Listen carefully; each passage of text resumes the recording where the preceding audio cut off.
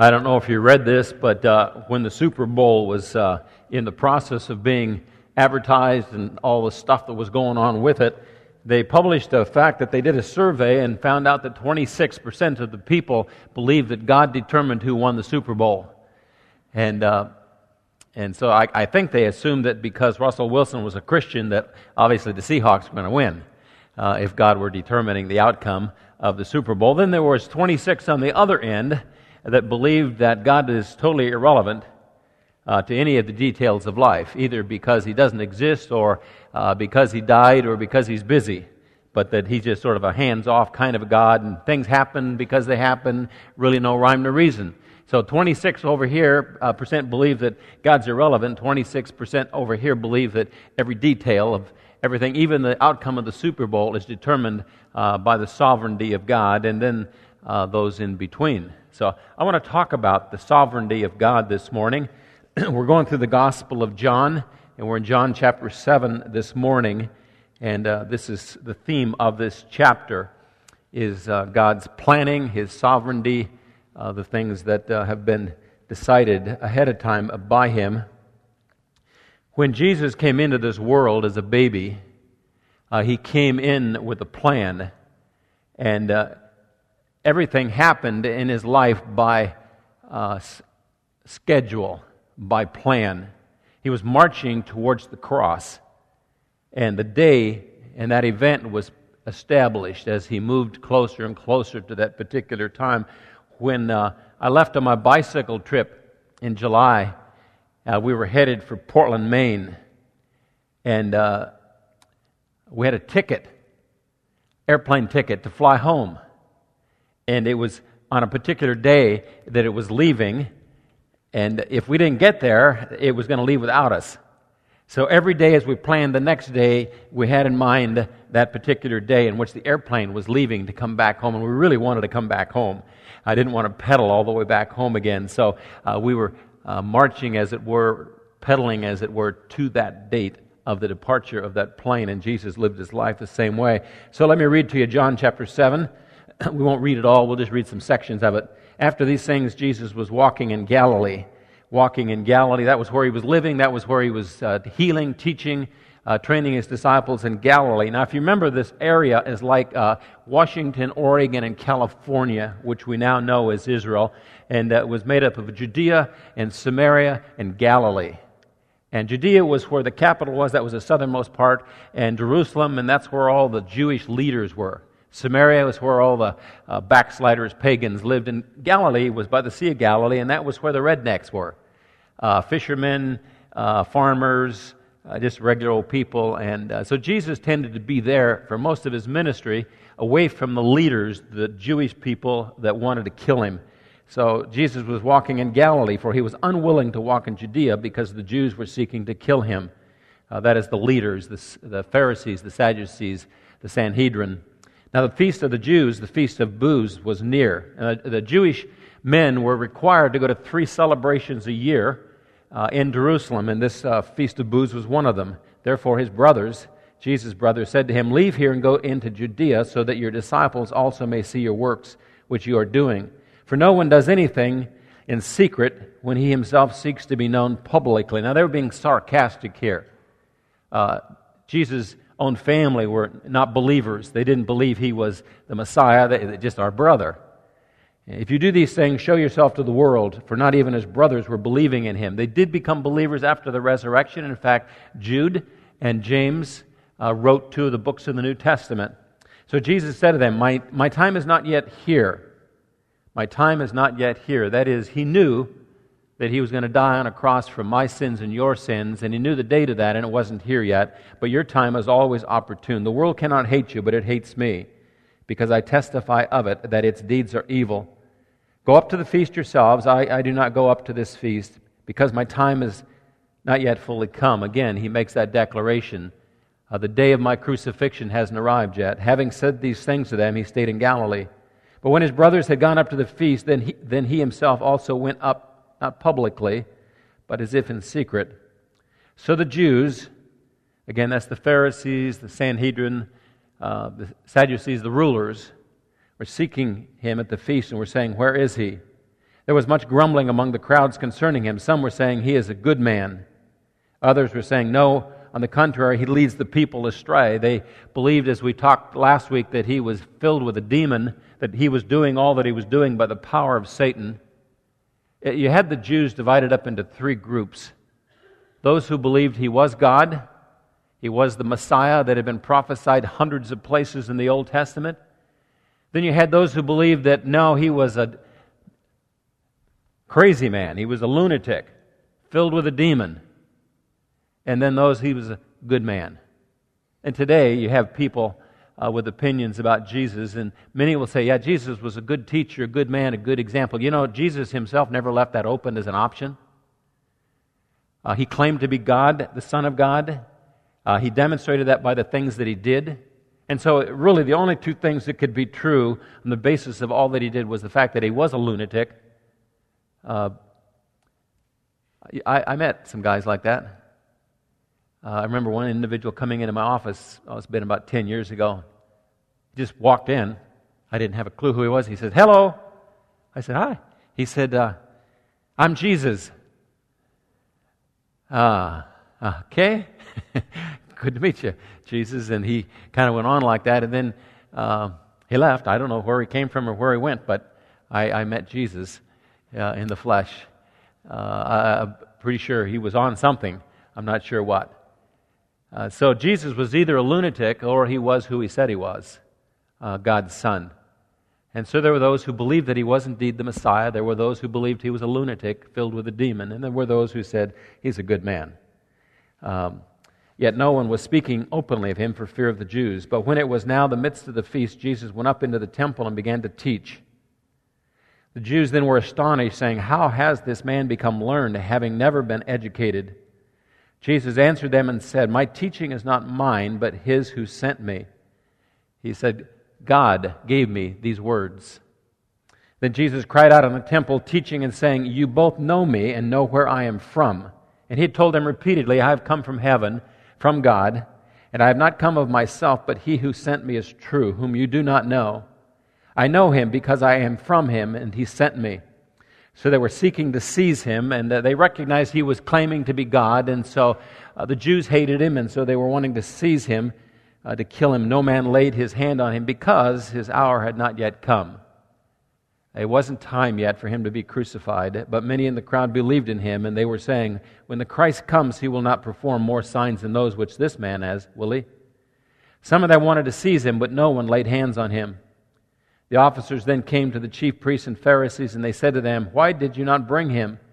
The officers answered, "Never has a man spoken the way this man speaks." So if you have your notes in your bulletin, I want to talk about the sovereignty of God this morning.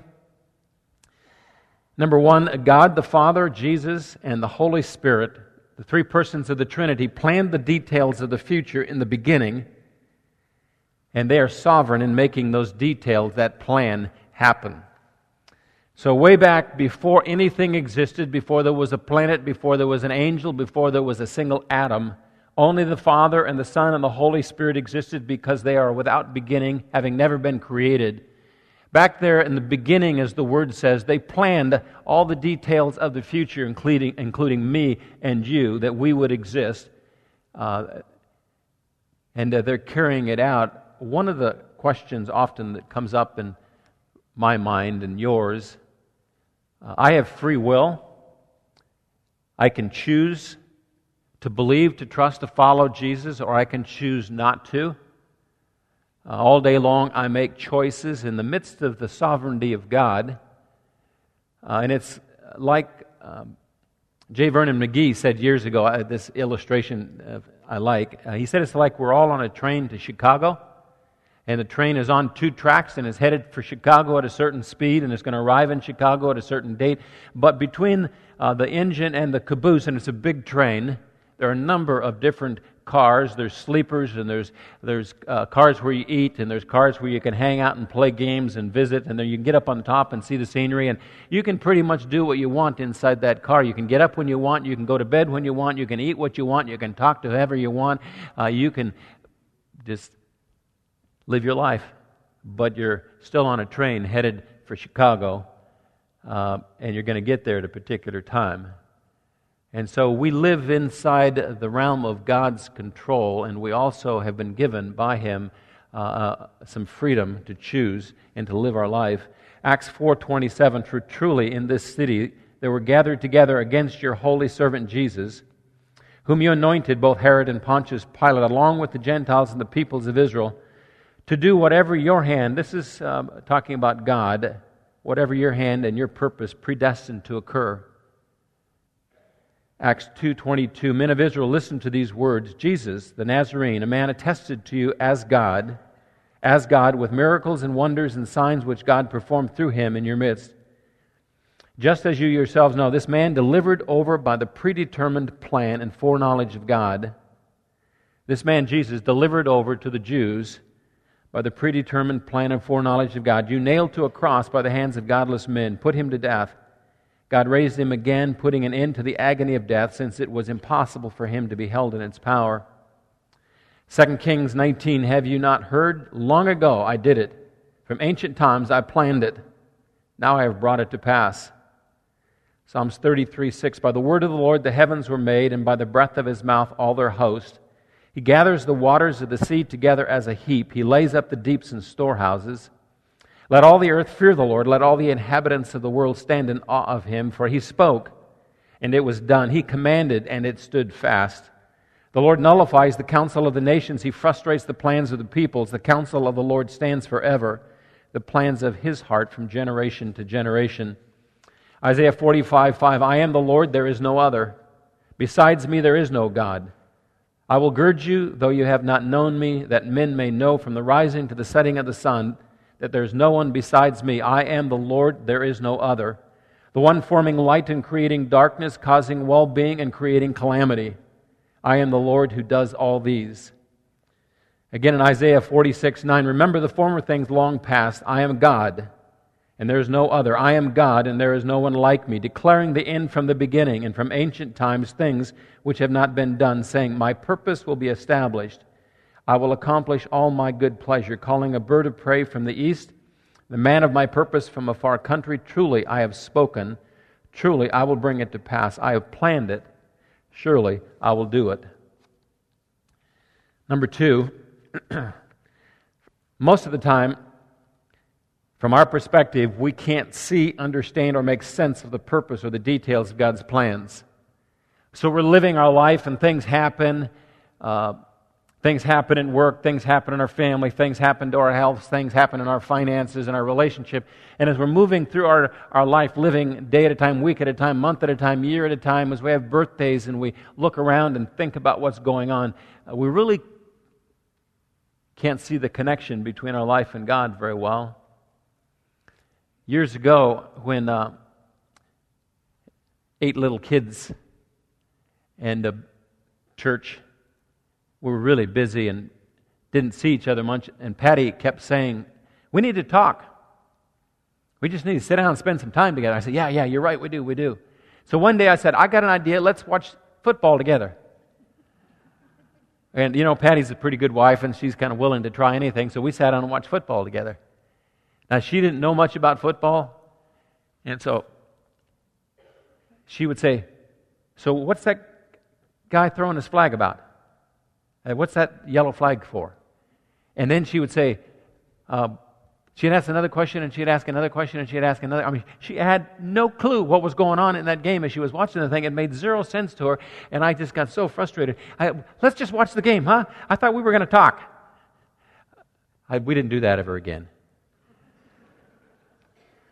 It was hard to watch a football game when you're busy explaining all the details of what was going on. We're living in life that God is controlling, that He is sovereign over, and often it makes no sense to us. Isaiah 55, "My thoughts are not your thoughts, nor are your ways my ways, declares the Lord. For as the heavens are higher than the earth, so are my ways higher than your ways, my thoughts than your thoughts." Micah 4:12, "But they do not know the thoughts of the Lord, they do not understand His purpose." Number 3, an aspect of pride is thinking that we are in control and making things happen. My dog, Russell, and He's a Jack Russell. That's why his name is Russell. And he's a hyper dog, and he's highly intelligent and very aggressive. And when we have him in the house, we mostly have him on a leash next to his little house because he destroys grandkids in a single leap and bound. He can just wipe out a bunch of them there quickly. So he's tied up, and I pet him. He's by my chair. He's a great dog. And I take him outside on his leash, and we'll go over to the field there, and he'll go potty, and we'll walk around and do things. And all the time I've got him on the leash, he's pulling really hard. And I haven't taught him yet what it means to heel, so he just pulls. And if you could get inside of Russell's head, I'm sure he thinks that he's leading me, that he's in charge, and that where he goes, I go, that he's pulling me along. I think he thinks that. And so every morning when I get up and I say, Jesus, you are Lord of my life, because I've got this picture in my mind, I make this statement: I'm like a dog on a leash, but I know better. I'm not pulling you. You're leading me. And I choose to submit to your will. James 4 says, come now you who say today or tomorrow we will go to such and such a city and spend a year there, engage in business and make a profit. You do not know what your life will be like tomorrow. You don't even know if you'll be alive tomorrow. You are just a vapor that appears for a little while and then vanishes away. Instead, you ought to say, if the Lord wills, we will live and also do this or that. But as it is, you boast in your arrogance. All such boasting is evil. And so when I set a goal to do something, I set it and I say, Lord, I believe this is your will, but I submit totally to you. Number 4, the consequence of pride is failure. That is, if you think you're in charge and you can pull off whatever you want and do whatever you want, and that God really is not in the picture. I remember talking to an individual, and he was kind of the opinion that God just kind of winds everything up like a clock and lets it go. And it's a hands-off sort of operation with Him. So we were having a conversation, and I said, if God wanted to take away your health, could He do that? Do you think He has the power to do that? Well, yeah, probably. So the flip side, could He give you perfect health if He chose to? Yeah, I guess He could do that. How about your income? Could He take away all your money so that tomorrow you woke up and were in total poverty with not a cent? Yeah, I guess God could do that. How about the opposite? Could He make you incredibly wealthy if He wanted to? Yeah. How about this one? Could God, as God, cause every person in the world to hate you? Well, I guess He could. How about the opposite? Could He stir everybody up so they all loved you dearly? So God is all-powerful, and He can do anything. And when we think that we're in charge, often then He will show us who really is in charge. Daniel 4 is a story about a king. Nebuchadnezzar, probably the most powerful king that's ever lived in the history of mankind, the richest as well. And the king reflected. Just had a day when the sun was shining, and he was on the top of his house, and he's looking around, and he said, is this not Babylon the Great, which I myself have built as a royal residence, by the might of my power, for the glory of my majesty? While the word was in the king's mouth, a voice came from heaven saying, King Nebuchadnezzar, to you it is declared, sovereignty. Sovereignty, that is the ability to choose and to plan and to work, has been removed from you, and you will be driven away from mankind, and your dwelling place will be with the beasts of the field. You will be given grass to eat like cattle. 7 periods of time will pass over you until you recognize that the Most High is the ruler over the realm of mankind and bestows it. Bestows it. That's sovereignty. The ability to choose, to plan, to influence. Sovereignty is given to people from God. That is the ability to make a difference, a little bit or a big difference. Sovereignty has been removed from you till you recognize the Most High as the ruler over the realm of mankind. Number 5, many rebel, fuss, and complain about what God is doing. You can do this any number of ways. You can declare yourself an atheist.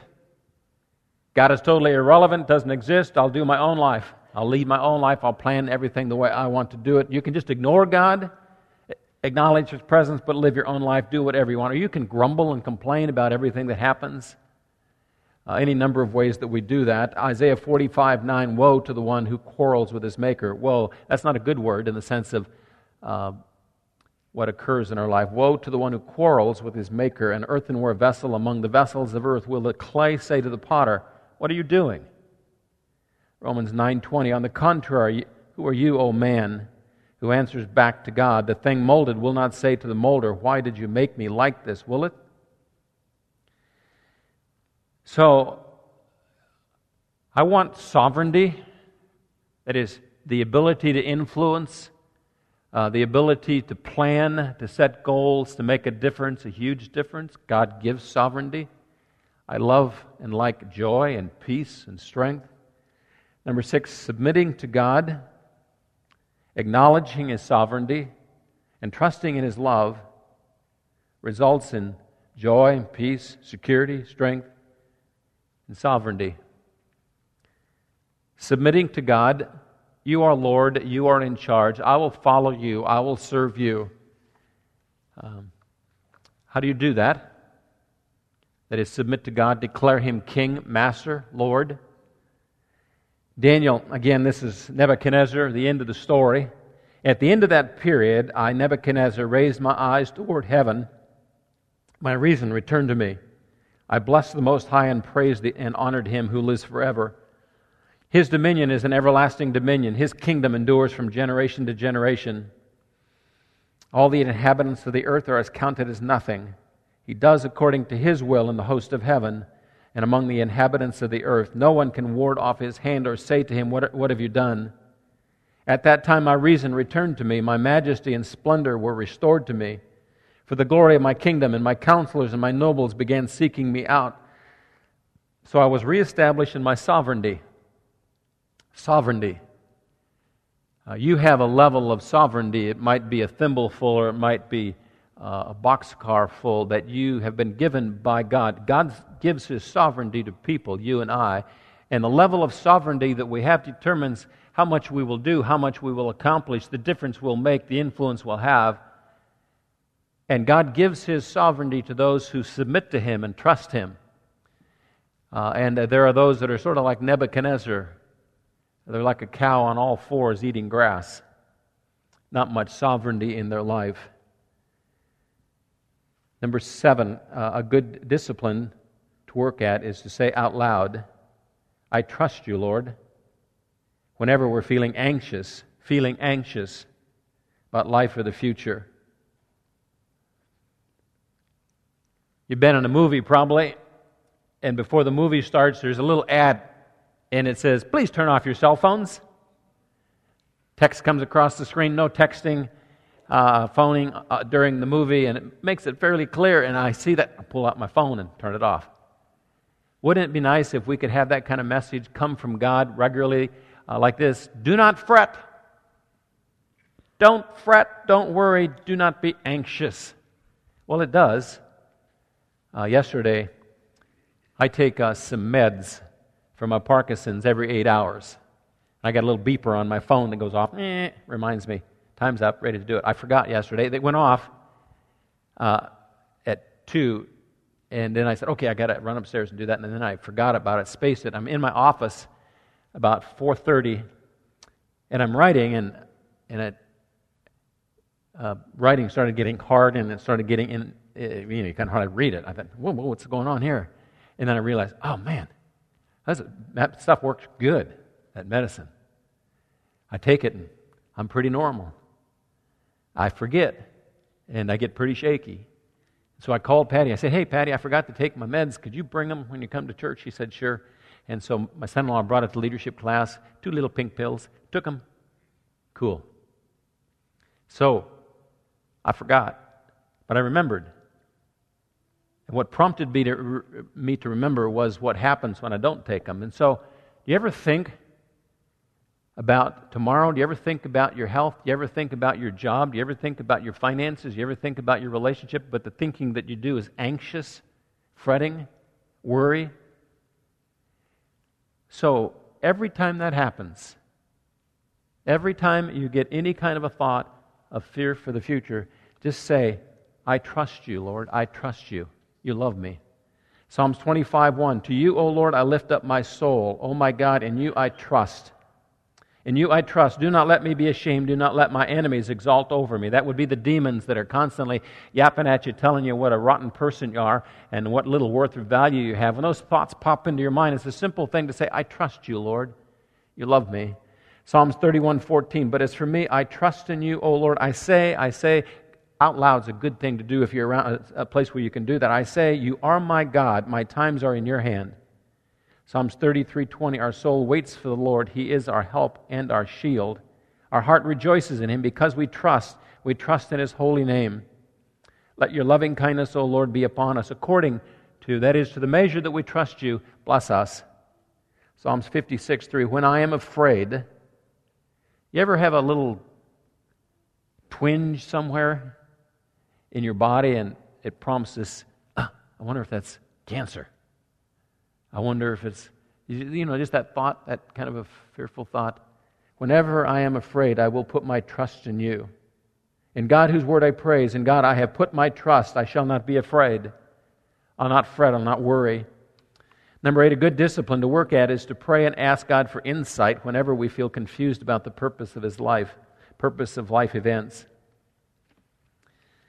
I wonder where this is going, and you don't understand why something's happening, and you can say, Lord, would you just give me a sense of what this is about?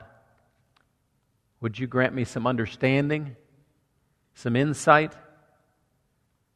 Can I catch just a glimpse of what your purpose is for my life?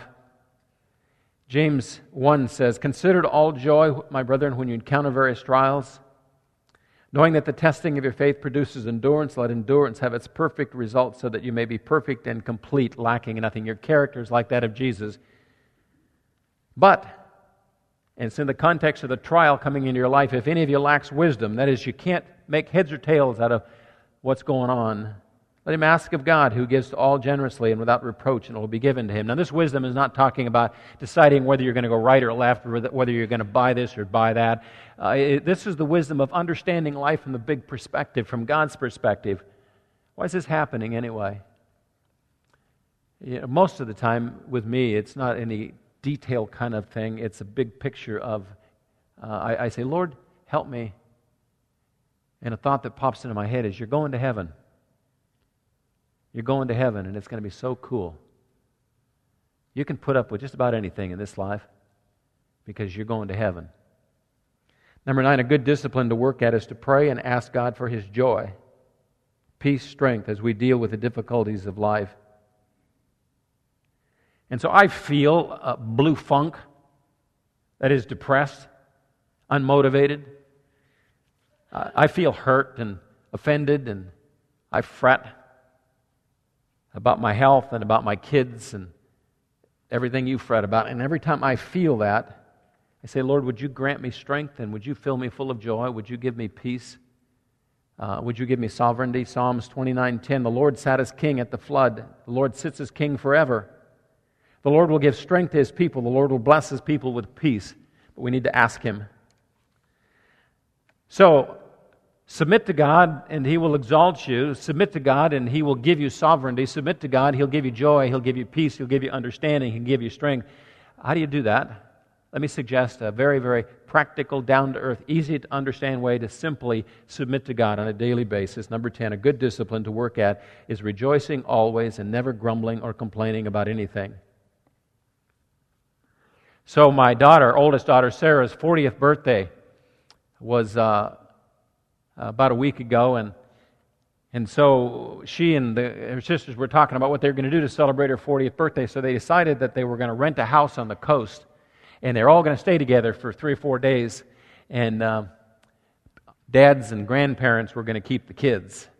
And so daughter from Alaska's flown down, and all the kids were there, and they've been hanging out at our house the last couple of days, and they've all got their kids, and like 21 grandkids we have, and if you can visualize this picture, a big box full of Legos. I mean, it's a big box, and it's got a lot of Legos in it, and these kids are sitting all the way around that thing, playing with Legos. And it's amazing how these Legos aren't the Legos they want. It's the Legos over there they want, with all of them kind of doing that. And so they react to each other as the Legos that they want someone else has, and they, kind of vying for who gets what Legos. One of them, what he does is he doesn't get the Legos he wants. He flops over on the ground with his feet kicking and screams, "Ah!" That's what he does. And then another one hits the kid next to him. That's what he does. Another one throws him. They all pretty well have their technique about what they do in order to control the situation and to communicate they're not happy with what Legos are in front of them. You can kind of tell which ones are like their grandmother. I'm sitting in my chair watching this all unfold and say, wow, this sort of looks like church. No. Philippians 2:14, do all things, everything, without grumbling or disputing. Philippians 4:4, rejoice in the Lord always, always, always. Again I say, rejoice. So submit to God. How do you do that? Well, you don't grumble about anything. And you rejoice about everything. Pretty easy to understand. Number 11, as we grow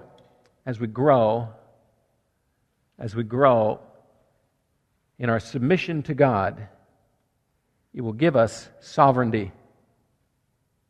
He will give us sovereignty and authority and use us to influence people. So don't grumble about anything, rejoice about everything. Do you know that when I say that for most of you, you have this idea of, okay, I'll try harder. So let me tell you, it isn't an issue of trying. You can't pull off anything in your life on the basis of trying harder. That starts with a T. Let me suggest another word that starts with a T, and that's the word train. You train yourself a little bit at a time to become the person that you know you ought to be. Like learning how to play the piano, it's like riding a bicycle. You don't try harder, you just train yourself to rejoice, to not grumble. Little bit, little bit, little bit, little bit, and pretty soon you are a very submissive person to God, and you are powerfully blessed by Him. My grandson that lives in Hawaii, when he turned 4 or thereabouts, he learned to ride a bicycle, and my son-in-law took a video of it. I thought we could watch this little clip. Visualize you here learning how, training yourself.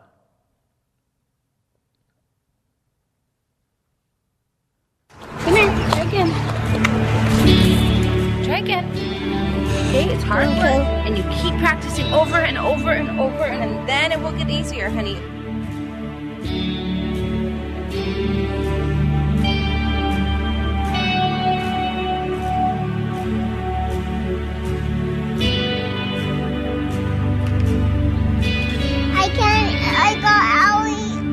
I go out on the back of my foot.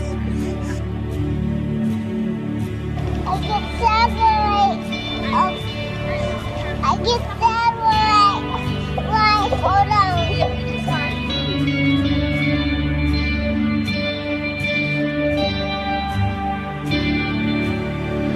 Yeah? What do you do when you fall? I get up and try again. There you go. Let's try it again.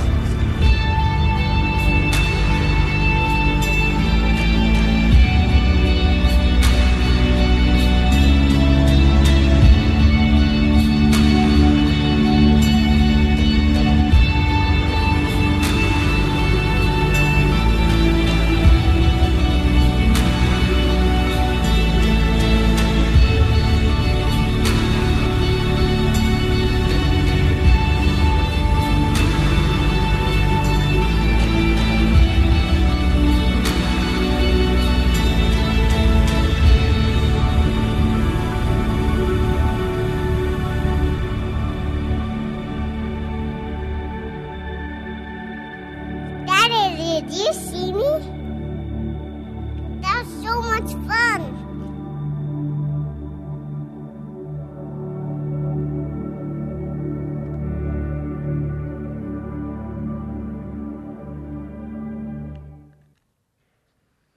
So how do you learn to be a submissive person to the will of God, to become a person that doesn't grumble about anything, that rejoices about everything? You just practice. You train, you get up, you keep working at it, and pretty soon You become a very, very powerful person. 11, as we grow, that's the James 4:10. Humble yourselves in the presence of the Lord. He will exalt you. He will exalt you. We get the verses up there. There we go. Humble yourselves in the presence of the Lord, and He will exalt you. 1 Peter 5:6, therefore humble yourselves under the mighty hand of God, that He may exalt you. Matthew 25:21, His master said to him, well done, good and faithful slave. This is Jesus speaking. You were faithful with a few things. I will put you in charge. I will put you in charge. I'll give you sovereignty over many things. Number 12, as we grow in our trust in God and submission to Him, He will reveal His perfect will for our lives to us with more and more clarity. And so, knowing the will of God, understanding His purpose for our lives is given to those who trust Him, who submit to Him. And it happens on a greater and greater level as we grow and our skill because of training, being a submissive person that trusts Him. Proverbs 3:5-6, trust in the Lord with all your heart. Do not lean on your own understanding. In all your ways acknowledge Him, and He will make your paths straight. He will communicate to you what His perfect plan and will is for your life. So I don't know where you are, but you do. You think about it in your own mind, on your trust level, your submission level with God, and it's then just a choice that you make every day. You can say it like me, I'm like a dog on a leash, and I trust Him. Or maybe you can use another illustration, but submit to Him, give your life to Him daily, and then train yourself not to fuss, because when you're fussing against God. You're fussing against Him. You may think you're fussing against the president or the weather or your mother-in-law, but it isn't. It's God. And you don't want to do that. You want to trust Him totally and completely. Let's pray. Father, thank you. Thank you that you are God. You are mighty, infinite in your power, and you created us. You have a plan for us, and you want us to live with you forever, and you want our character to be like that of yours. And as you influence and control the details of our life, we can respond in any number of ways. I pray that each one of us will respond with rejoicing, with trust, with submission, asking for strength, for joy. And Lord, we would want your sovereignty so that we can truly make a difference with our lives and be used by you. And every day we want to grow to become more like what you want us to be. We love you. In Jesus' name we pray. Amen.